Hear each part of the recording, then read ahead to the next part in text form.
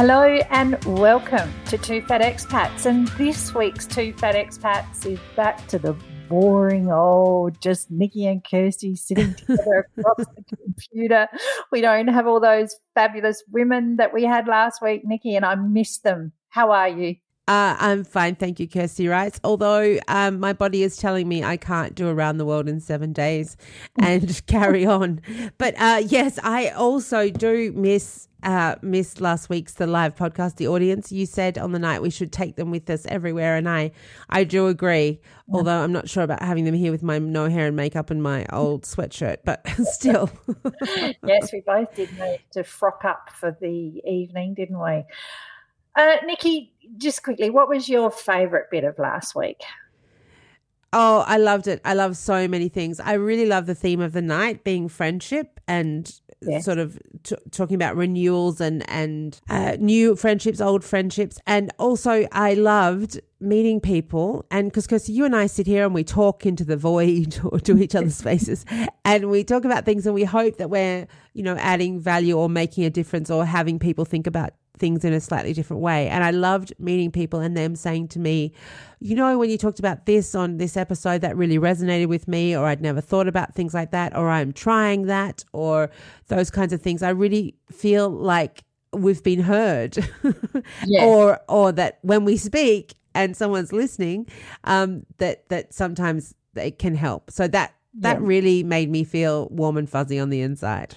Yeah. What about you? Well, mine was just sort of seeing everybody have a great night. I think that was more it for me was, we'd had a suggestion from Bernadette, one of the Fatterati, that we give everyone a couple that they have to go and, we make a whole lot of couples and everybody has to go and find their other half of the couple, whether that was Posh and Bex or Ben and Jen or Chandler and who was she? Monica. Yeah, Monica and Chandler, et cetera, et cetera. So everybody got not just their normal name tags, but then they had to go and find their other half. And it was wonderful to see at the end of the night when you asked, has anyone not found their person, that there was only one couple that hadn't found each other. And I just thought that really showed the feeling of the evening, is that there was lots of people just having chats, and it was fun and it was light, and I didn't think it was stiff in any way. Like, it just felt like a nice casual evening with friends. Someone said to me afterwards, like, what was it like? I said, well, I felt a little bit like a wedding, like, in that you want to speak to all the people and you try and get around them all, and you don't really see them all. You can always have a drink, but I missed eating pretty much anything. And then, but I felt like every person there I knew in some way. Yes. Because they had some sort of, even if they'd never listened to the podcast before, because there was a few of those people, or weren't in the Facebook group, there was an affiliation and there was a story about how they were connected. And, that's what we absolutely love. We love stories and connections. Yeah. So, yes. Yeah. No, it did. You're right. It did feel like a wedding. Like, it felt like there was a build up to the event, and then it was just fun and loud and giggly. And I think... And went too quickly. Yeah. And I can't remember what we said at the beginning, but when the whole crowd sort of went, yay, I was like, oh my gosh, like they're here to have fun. And I just met really cool people, and people that I'm now sort of talking to regularly, like they're just having back and forth conversations, via text, and loved it. Let's kick off then, Kirsty. So last week, those that came along to the event, we sent them a little pre-game survey to ask a few questions. And one of the questions we asked was suggestions for future episodes. And one of the responses was, how will you make peace with where you're living if you have to try not to hate it where you are? I read it and I thought, oh, goodness, yes, so many levels. I get that. Places I've lived, places I'm yet to live. I can feel that. I feel that vibe. Yes. So I thought I'm happy to make that my question. That is a good one for this week. And if you haven't been in that situation, lucky you, but I have definitely moved somewhere where it was like, I do not want to go here. You know, right from the minute when it was discussed, it came through as a phone call sort of on a Christmas Eve, I think it was, and someone said, you are moving to Canada. And nothing against Canada. It wasn't Canada's fault. It was that I wasn't ready to leave Libya. I felt settled in Libya. I had I think an 8-week-old baby when the phone call came, and I had a 3-year-old and I don't even know if she was that old. It's like maybe a 3-year-old and a 1-year-old. So it was like, no, I am not moving. And the answer was bad luck. Yes, you are. Yeah. And off we went. And I was very grumpy about everything about it, in that I couldn't understand why we were there. I didn't think it was in my world, because I had only done possibly what had been seen as tougher locations, you know. So I kept thinking, well, I could live like this in Australia. Like, why, if I'm going to drive a minivan and, you know, live out in the burbs and go to the supermarket and do morning trips to the library and, you know, all that normal everyday life, I might as well go home. And I was very grumpy and I didn't like it. And I was, and I had a husband that travelled 70% of the time and obviously no help. So, yeah, I understand that feeling when you go, I have to make peace of this because we're not going anywhere anytime soon. We ended up being there for 4 years. I think for me, I realised I had to make a major change in my life, because it was like, okay, well, if this is the life that you have in Canada and you don't dig it and it isn't working for you, it's time for you to change your 9 to 5 of what you're doing. So for me, it was like, I'm going to have to go back to the office and find a way of making this work. And that is not always the easiest thing in the expat world, as many accompanying travellers will be able to tell you that you might not have a visa, you might not have the right to work, you know, your partner may have that right to work. There may not be no jobs in your area of expertise. There may not be jobs that are in the hours of your expertise. So it's sometimes easier said than done, but I think if you are so unhappy, you have to find your thing, whether that's you're going to study, or you're going to volunteer, or you're going to return to the workforce, or you're going to say to your other half, this just isn't going to work for me. But I do think you have to give it time. I think time is a big one, because until you've found your people, until you're happy where you live. I mean, we had everything catastrophically wrong. We were in the wrong house. Which my the pink house next to the drug dealers. Yes, the pink house, or the house of puffs, as I refer to it. But once we got in the right house, and I then went on and had another baby. But once we did all of that, and then I worked out, I had to do a lot of, I knew we couldn't afford home help as such, but I discovered there was this program through the government where you could, you know, hire someone where it was part of them getting a work visa, blah, blah, blah, blah, blah, blah, blah. I had to go and do a lot of research basically, but I found a way to make it work. And then, bizarrely, as tough as life was with 4 children under 6 and a full-time job, it changed my world, do you know? And suddenly I didn't want to go anywhere because I had this great job and I'd made some friends and we lived in the house that I wanted to live in and all those sorts of things. So, and my life with my husband changed dramatically too. We parked in my car park, you know, all that sort of stuff. So I think it is, you have to give it time, but you also have to think about making a major change. Yeah.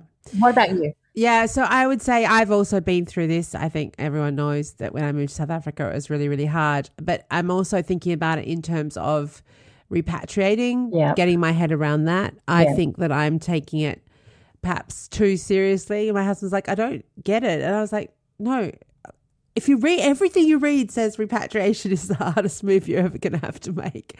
So, to think about it that way. So I think you can let yourself wallow in it for a little bit. Even if it's 5 to 10 minutes every day, because if you don't like it and then you think, oh, I can't not like it, you get into this sort of guilt cycle of where you have your feelings are real, but you're trying to deny your feelings because you know that that's what's best, or that you shouldn't really be having the feeling. So yes, it goes back to what the psychiatrist told us, or the psychologist told us, Nikki, about when we minimize our problems and we say, oh, but there's always someone worse and there's someone worse off. You think that you should be grateful. Like I keep saying to you, you are moving to paradise and it's beautiful. And I'm not saying that to minimize the trauma that it will be for you to leave, one life to another. But yes, go on. I agree. Yeah, so I think that even if you spend 5 to 10 minutes every day, put a timer on it and just wallow. Just don't feel guilty about having your little, this is the reason I hate this today thing. Because it also can be really tough when you are living in a location that everyone else loves, and you're the lone voice against in your mind. Like a lot of people like particular locations, and then you'll find, someone who says, no, this just hasn't suited me. It doesn't work for me. And that's valid. Fine, yeah. But when everybody else says, oh, this is so great, it's so great for me, it's so great for our family, blah, blah, blah, it can be really freaking irritating that everyone else is saying one thing and you feel the absolute opposite. Yes. So I think the wallow and the it's okay if you're going against the grain, all those things, go you. But then I think do things that work towards the different outcome. So where possible, and I put this down and I 100% mean it, like practice laughing with others because I think and that's like having someone that you can get together with and have a chat and a laugh, or even if it's a friend from an old location, just to have a laugh, because laughing really changes your mindset. It releases endorphins and things in your brain that make you feel better, even if it's for 5 or 10 minutes. It's 5 or 10 minutes that you haven't felt miserable. So, I mean, that's what I would say. Obviously, you can't go out. But, there are people that stand around in groups and practice laughing. Not that I'm condoning that. I've never done it. But I have seen it, that people do sort of do that. It's like people go and they hug people for the same reason. Like they go out and they laugh in groups and hug in groups. I'm not suggesting that, people. I'm just saying that if you have like one thing and have a laugh every day, it does make you feel better. And then I'd say small steps, small rewards. So when you're working towards doing something to, if you have to make peace with where you're living. So if you do something and then you find that, oh, that's not as bad as I thought it was, or I didn't hate this as much today as I did yesterday or last week, or you sit down and reflect on something, then just take the time to sort of accept it and give yourself like a little reward, even if it's just in your mind. Say, yay me, I've done something. And I remember when I hated doing that 1,000 times more than I hated doing it today, and you can just sort of feel, I think it's just a way to sort of accept that you're on a path. It sounds a little bit like something we don't like to talk about, but is a path in a journey. Path might be in a journey, or it might be something else entirely that's just specific to us. But once you get yourself on a bit of a roll, roll somewhere. Doesn't have to be on a path or a journey, but just when you get yourself in a bit of a roll and a situation where, okay, that's a little bit better, then just take the time to reward yourself in a way that suits you. Whether it's like having, an extra half an hour to yourself to watch a sneaky trashy TV show or whatever, just say, okay, I've done something in my day today, and so I'm going to do something for myself because of that. So that's what I would say. Yeah, and it's probably really good to map out those things in time, because those days when you are unhappy can last forever. Yeah. So maybe if you sat down and said, okay, well, what is a reasonable amount of time to give a location? And I would say 18 months. Is a reasonable amount of time. Well, except it has to start post-COVID, because if you move during COVID, I'm sorry, we still have to say the C word, but that doesn't count as moving when you move during that time. Yeah. Because But I think 18 months is a big one, because I always think that at 18 months you suddenly drive somewhere and you go, oh, I didn't have to turn on Google Maps, or I didn't get lost today. That's amazing. Yeah.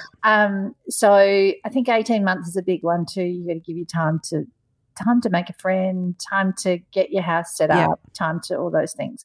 So if you are mapping that out, and I really think it is worth, because your happiness should be exactly the same. You should put as much work into being happy in a location as you would put into a resume for a job, or you know, your whole thing. Get it all written down. All right, well, I'm going to give myself 3 months for this. I'm giving myself 6 months for this. I'm giving myself 9 months for this, whatever.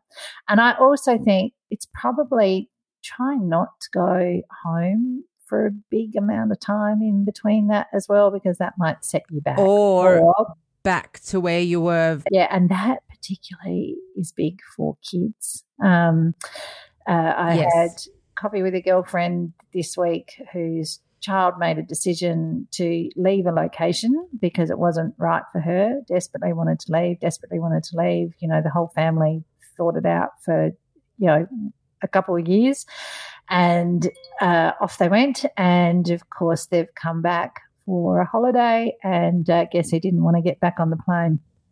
And, you know, I want to come back.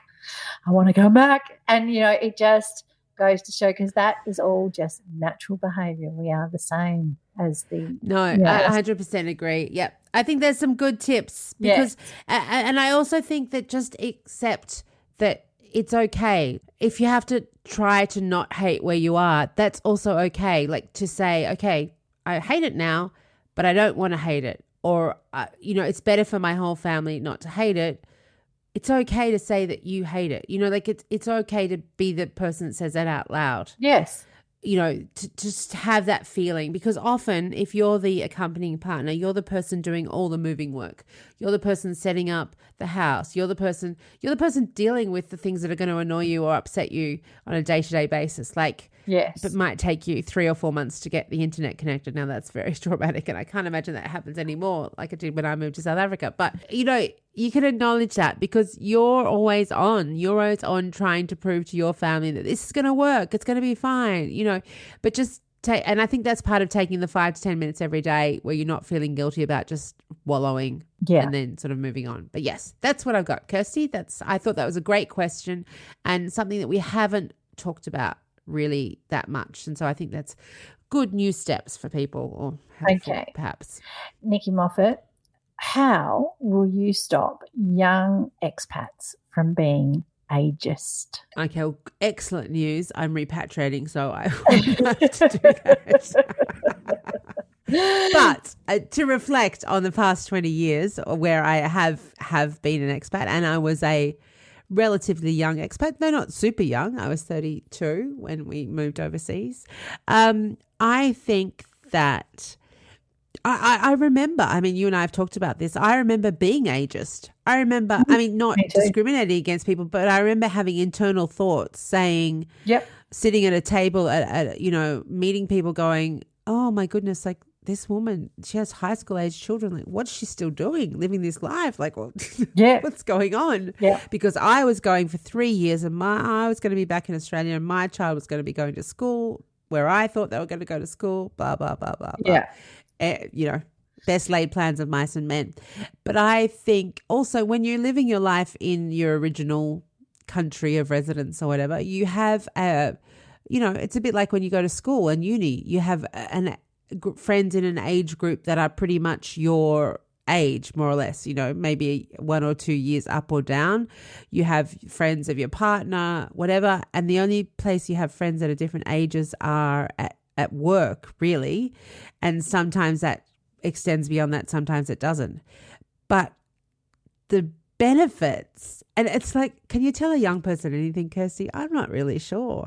But the benefits of, I'm thinking of trying to tell my own teenage children things. The benefits of the exposure of meeting and engaging with people across a whole range of ages, if we're talking about ageism, it's inconceivable, the benefit that you can have. I mean, I've got friends now who are 10 to 15 years older than me, 10 to 20 and 20 years younger than me. I've got no idea what they think about me. I just carry on. But I don't know whether they have sort of secret little ageist viewpoints in their mind thinking, oh, this lady's nice, but she's a bit old.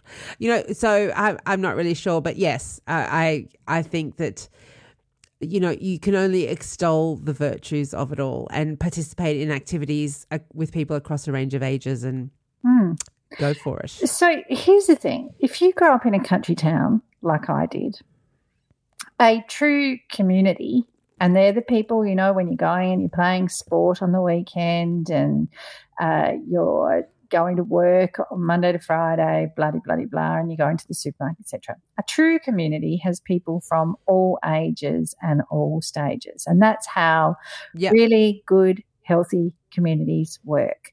And I don't know whether that's it, because I think, this has obviously come up because of my age, because I am now in my 50s. And someone said it during the week. They said that they could remember when they had got to Qatar, they'd gone to go to a certain coffee morning of a certain group, and they got there and thought, oh, my God, all of these women are, middle-aged with adult children and, what use are they to me, because this person had young children. Yep. And I was really surprised. So much use. Yes, so much use. You can't begin to imagine. So good for you. And, when we first moved here, we made really good friends with a couple who we met on the bus on the way to get our immigration cards. And, the bus came and picked us up, and they were sitting there, and they were probably a good 15 years older than us, and their children were grown and back at home, and they were so good to have for dinner and so good for the kids to be around, and they gave us so much great advice. And I think about things that they told me that still make me giggle now when I'm with my children, who are the age their kids were when we met, because I remember one of them saying to me at dinner, because we had these, so cute, lovely little kids that were just, great to have around. I remember Jack saying to me, one day you will look at your child and you will think, I don't like you very much today. And you will realise that it's time for them to move out and to get their own place and to start cleaning their own toilet and and I remember just thinking, that's harsh, Jack. That's really harsh. I can't imagine. I'm not sure. I'm not sure about that. And then lo and behold, your 20-year-old son will come home in his work clothes and lay all over your expensive couch before he's got in the shower, and you will say, take those clothes off. And you'll think, wow, it's getting really quite a struggle to live day to day with you without tearing your head off. Going back to the point is, I think you really, to have a good community, you want to have all those different ages and stages to learn from. And whether it's childless people with families getting together and getting the benefits of, if you don't have kids, you might find that there's a whole lot of stuff that happens at the school that is outside of kid stuff, that might be where the local choir does their practice. It might be where the baseball association meets for adult, baseball. It might be, you just don't realise a lot of the time in the expat world what sort of things are going on if you don't have friends from lots of different communities. You need young single friends to tell you what's happening in the city. I think about my first expat location. I joined a canasta group. Very important. Yeah. Very important, canasta. But I remember, I learned how to count to 20 in Spanish because everybody spoke Spanish in the group apart from me. But they were a really mixed group of women that I would have never been friends with in my life at home. So I just think, ageism is real. It's so easy to have a dig at someone because of their age, isn't it? Anyway, I just think back to the very first person I met in my expat adventure, the very first person that came to pick me up from the hotel and take me somewhere was a woman who would have been 20 years older than me, and I could not have survived without her. So please, our younger expats, don't be so quick to write people off because you can't imagine being that age or being in that stage or thinking that, they don't know. You might really need that person, and vice versa. Don't write off the people that are younger than you either. Agreed. I think it's a little bit like, speaking to teenagers. Yeah. Can you really tell the young people something? I think the older people, the people that have had more life experience, 100% I think it's women. I do think it's a women thing though too, Nikki. Like today I wrote in the Two Fat Expats Facebook group because been writing this book this morning, and I've been going back through emails from 2001 that my mum very kindly printed out each night for my dad to read, and he kept in a folder, and now I have them all. But I keep reading of 2000 Kirsty and 2001 Kirsty.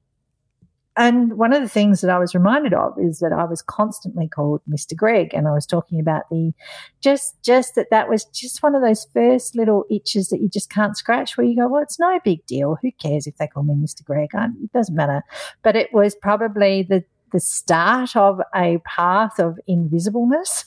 Anyway, one woman wrote, I've never felt more invisible as an older woman than I ever did as an expat, and saying how she can stand at the counter of a department store and just be completely ignored for, much longer. So, yeah, maybe that's my sensibilities. Who knows? Ah, very good. Yes. Okay. That's very interesting. Well, I think it's a good conversation to have. I think it's a hard one to have because no one wants to really admit to being ageist, and there's always a reason why you wouldn't hang out with particular people, etc., one way or the other. Like, I could say I won't be clubbing again anytime soon, and so that takes me out of like a particular demographic. Moving right along, our 3 favourite things for the week. I noticed before you were saying about sometimes you've got to give yourself 10 minutes to just have a little wallow or whatever in the day. Have you happened to have watched Shrinking on Apple TV? I have not, but it's on my list because everybody says it's a must watch. It's brilliant. It's brilliant. And in Shrinking, one of the psychiatrists or psychologists, one of the psychologists suggests exactly that you give yourself 10 minutes a day where you set your watch by it and you put on really sad music and you have a big fat cry and then you go on with the rest of the day. And everybody's doing it in Shrinking. Look, it is really good. I finished it last night. I can't remember if it's about 6 episodes. My God, seeing Harrison Ford again. He is fabulous. He is really fabulous in this. Oh, he's in Shrinking, is he? Yes. That's interesting. Yes, okay. Because and I don't know, does he have Parkinson's in real life? Because in Shrinking he has Parkinson's, but he's taking medication for it. Fantastic cast. Harrison Ford. I'm not sure if he's Jason Segel is his surname. I've seen him before. You've all seen him before. But I actually haven't seen him for a while. And he's perfect for the role. He's in How I Met Your Mother, right? That's it. Yes. Jessica Williams, and the next door neighbour is Krista Miller, who plays Liz. It's good. It's really, really good, and I highly recommend it. It is lighthearted. It is just a bit of fun. There's nothing groundbreaking in it. If you just want light, easy, edible TV, that's the one for you. So that's Shrinking. Now, Nikki, Full Swing on Netflix. Have you watched Full Swing, the golfing show? No. It's so good. It is so good. I love it, love it, love it. So, there's the whole series of sports, docos and things. So I guess this is kind of very similar to the Netflix one on Formula One that they did. The golf one, in its favour, has the fact that there's the threat of the LIV tournament throughout it. So it's got controversy sort of all on the outside where they're talking about who's going to leave to go and play LIV and who's going to stay. And while they don't have time, so they focus on one golfer each week. maybe two, because there's a couple of guys who are really good buddies, and so they do them as a joint package. But you get to see them interacting with the other group of golfers at each tournament. It is so good, Nikki. I don't think you need to be a golf fan to love this. I think because it's very much about, you don't watch a lot of golf. It's more about how they train, how they travel, how much money, because there's a little ticker counter underneath it that shows every time they get through to the next stage of the tournament how much money that gets them. Yeah. So you spend a lot of time going, holy dooly, $2 million. That putt was just $2 million. Or holy dooly, that person made nothing and they had to fly to the other side of the country, stay in a hotel for 6 days, blah, blah, blah. And all the different characters. So you have the golfers that have, the super glamorous girlfriends who admit that they just slid into their DMs and that, then that's how they got to know, these very glamorous women who then you go, I'm not sure if you're doing this guy any favours with his golf because it seems to have kind of fallen in a heap since you came along. But then you've got the loved up, high school sweethearts who've been there through the whole thing. It is really the guy that travels with his entire family. Fascinating, really, really good. What I found really interesting, Nikki, is just about every single one of them, if you asked who the major influencer was on their career, who do you think they said? Tiger. Yep, everyone. Tiger. It's interesting, isn't it, the whole Tiger thing? I was like, wow. It's a tough one, isn't it? Because I am a big one for, I love watching sporting professionals in the same way that I imagine people like to watch gladiators. And I love the simplicity of how high can they jump, how fast can they run, whatever. And I am not a big believer on people being role models as such. But, I just thought it was interesting that every single one of these people was like Tiger, Tiger, Tiger. And it was like, I would find that hard as a parent, Anyway, so that's my number 2. And well, Kirsty, just before we go on to number 3, who was your inspiration to become a golfer? To go pro. Well, not to go pro, but to take up the sport. Who was my husband? Because so the reason I got so into golf, and I guess this is like an expat thing, isn't it, of finding things and making change, is when G came back here to Qatar and he was on his own and I was in Australia. He played golf a few times. He hated it, absolutely hated it, and said to me, I don't like it. I don't want to do it. He was going with a couple of guys who they were very good. And he said, I feel, what is a nice way of saying I feel like shit? He just said, I don't feel good about myself after I've played. And he was going home quite depleted about it all and just thought, this is not the game for me. And my advice to him, because I was like, well, there's not really a lot else you can do. Golf had a huge resurgence during COVID because people could go and play golf. You could go and do it, yeah. And young people started getting back out to golf. Anyway, so I said to him, go and buy 10 lessons. And, of course, golf is not cheap. Like, to become a member of the golf club is not a cheap exercise. So he went and bought a pack of 10 lessons, and he met a lovely guy called Chris, who is an instructor at the golf course, and he had his 10 lessons, and all of a sudden that made just enough of an improvement that he became hooked. And then once he was hooked, we would, how it goes. We're joining the golf club. We're there every day. We're, our whole world revolves around golf. We're going to golf shops. We're looking at locations to play golf. Anyway, I did not like golf. So when I got here, and I particularly didn't like the idea of playing golf when it was 45 degrees outside and humid.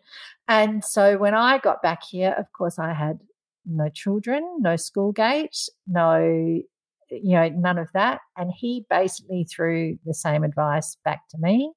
go and have a few lessons. If you still hate it, sure, you can drop it, but go have a few lessons first. And same thing.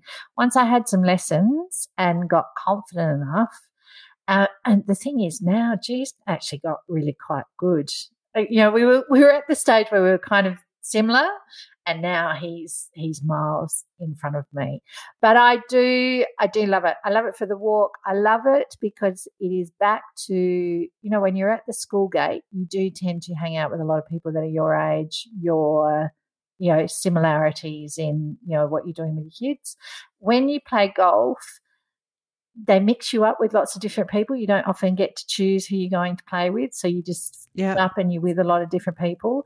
And I am playing golf with people who have a 2 and a 4-year-old and have to rush to get to the school gate, you know, at the end of it.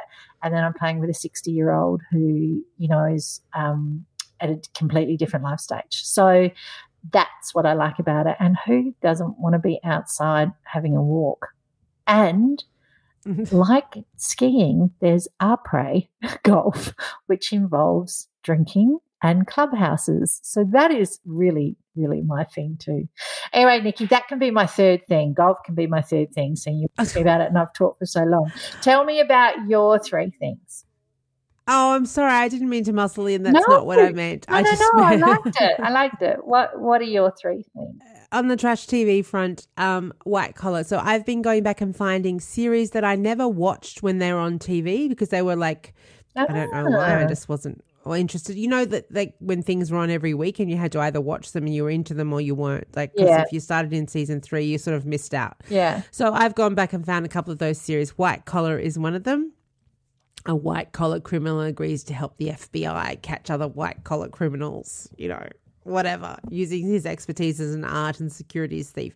Anyway, it's just one of those things. You can turn it on at night. You can watch a couple of episodes and it's fun. And then you get hooked in and you want to keep going. So I think there's probably 6 seasons worth of stuff that you can So who made is it? Get is into. It British or American? It's American. It was from 2009 to 2014 on TV.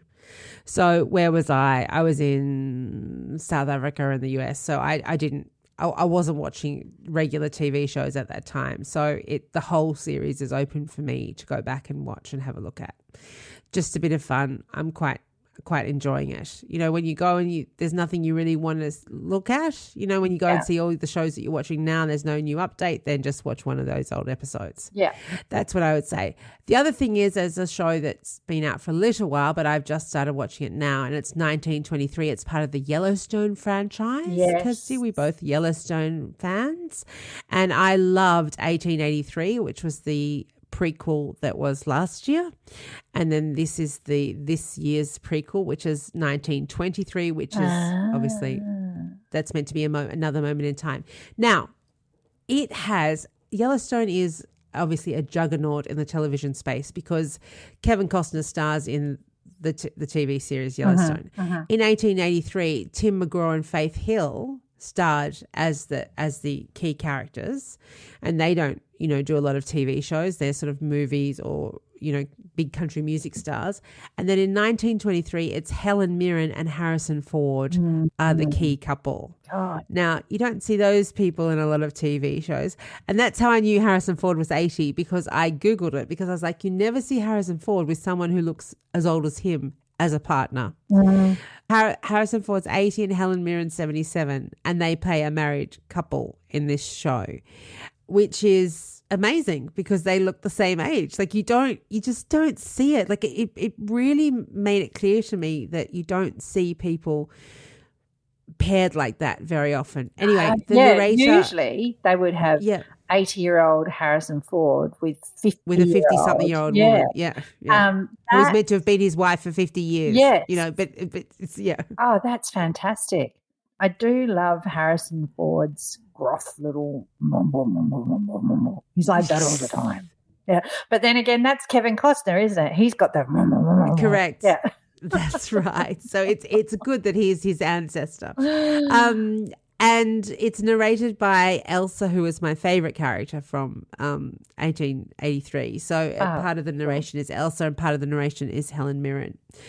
So I'm really, really enjoying that. I've just seen the first couple of episodes. And my third favourite thing is it pays to be friends with people different age to yourself, because some people have the finger on the pulse and they know when all the concerts are coming to town. And this week, a friend put in a WhatsApp group and said, I've got a spare ticket for Robbie Williams tomorrow night. Does anyone want to come? And I said, brilliant. 100%, I absolutely want to come. I've heard Robbie Williams is a fantastic entertainer. Sure is.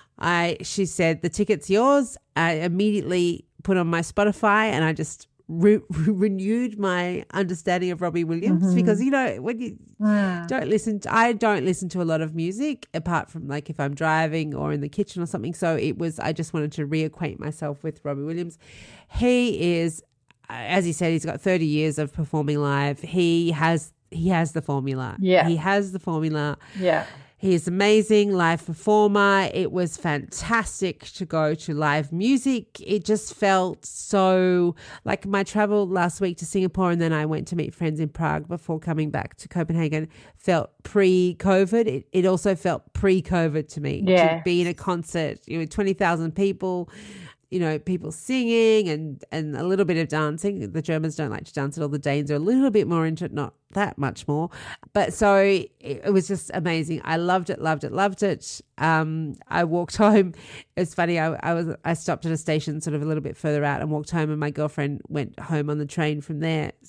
She lives somewhere else to me. She said, all I can hear on the train is people watching their Robbie Williams videos out loud. Like they're just re-watching everything. But it was a fantastic. And everyone I've spoken to who's ever seen him perform has said the same. And I never had. So now I feel like I can tick that one off my list because amazing. Yeah. Yeah. And he's everywhere. That's the thing. He's in my world. That's 3 Robbie Williams that I've seen since September. He played in Australia in September. He played in Doha. Oh, wow. He played in Doha in December, and now he's played with you in what was February. Yeah, now he's doing Europe. Yeah. So the guy is on the move constantly, and he packs out venues because he is the ultimate performer. Like he's just so lovely and bright and just fresh, and you can't walk out of there not elated at the end of it. He's so fun. Yeah. Yes. Love it. My girlfriend said, another girlfriend on a message group said, oh, he's either the best faker in the world or he's just such a genuine person. Yeah. Because the way he just sits down and has a chat with the crowd, like, okay, and he just really has it. Some people, you go to a concert and they're like, yay, let's hear it, Copenhagen, they do 2 or 3 local kind of references, whereas he just gets, obviously his researchers are great and his production crew is great. He just gets right into it, and just really does everything. It was perfect. Like he just delivered a perfect concert. I thought it was fantastic. Yeah, no, it was good. Okay, all right. So Nikki, is that your 3? That's your 3, right? That's my 3. Lovely. That's it. Loved it. Okay. Kirsty, nice to see you. Sorry there's no applause for us finishing now, but we'll just have to pretend in our own minds we can hear it. We have talked about perhaps doing another live show sometime in the coming months, and we've put a poll in the group about that. Yes. And so far I think Amsterdam is leading, and with dates, and I'm not sure if this is too late for you, Nikki, with dates it appears the second week of May is the best thing, because we can't do April, and then in the first week of May is the school holidays, so it would have to be the second week in May. But I'm up for it if you are, Nikki. I can make my way to Amsterdam. Yep. No, I think it sounds fantastic. Second week of May sounds like a great European farewell tour for me. So that sounds like it would work. So second week of May, goodness, Kirsty, can you imagine if we'd had this much time to organise other places? I know. What did we organise Singapore in? About 3 weeks, I reckon. 10 days, yes. So I think by the time we made the commitment, yes. Anyway, so we look forward to seeing the Federati in May in Amsterdam. Yes. Cool. Let us know if you have another idea or if you're going to come along and see us then, because we would love to do another live event. Lovely. Okay. I'll see you next week, Nikki. See you next week, Kirsty. Bye-bye. Bye.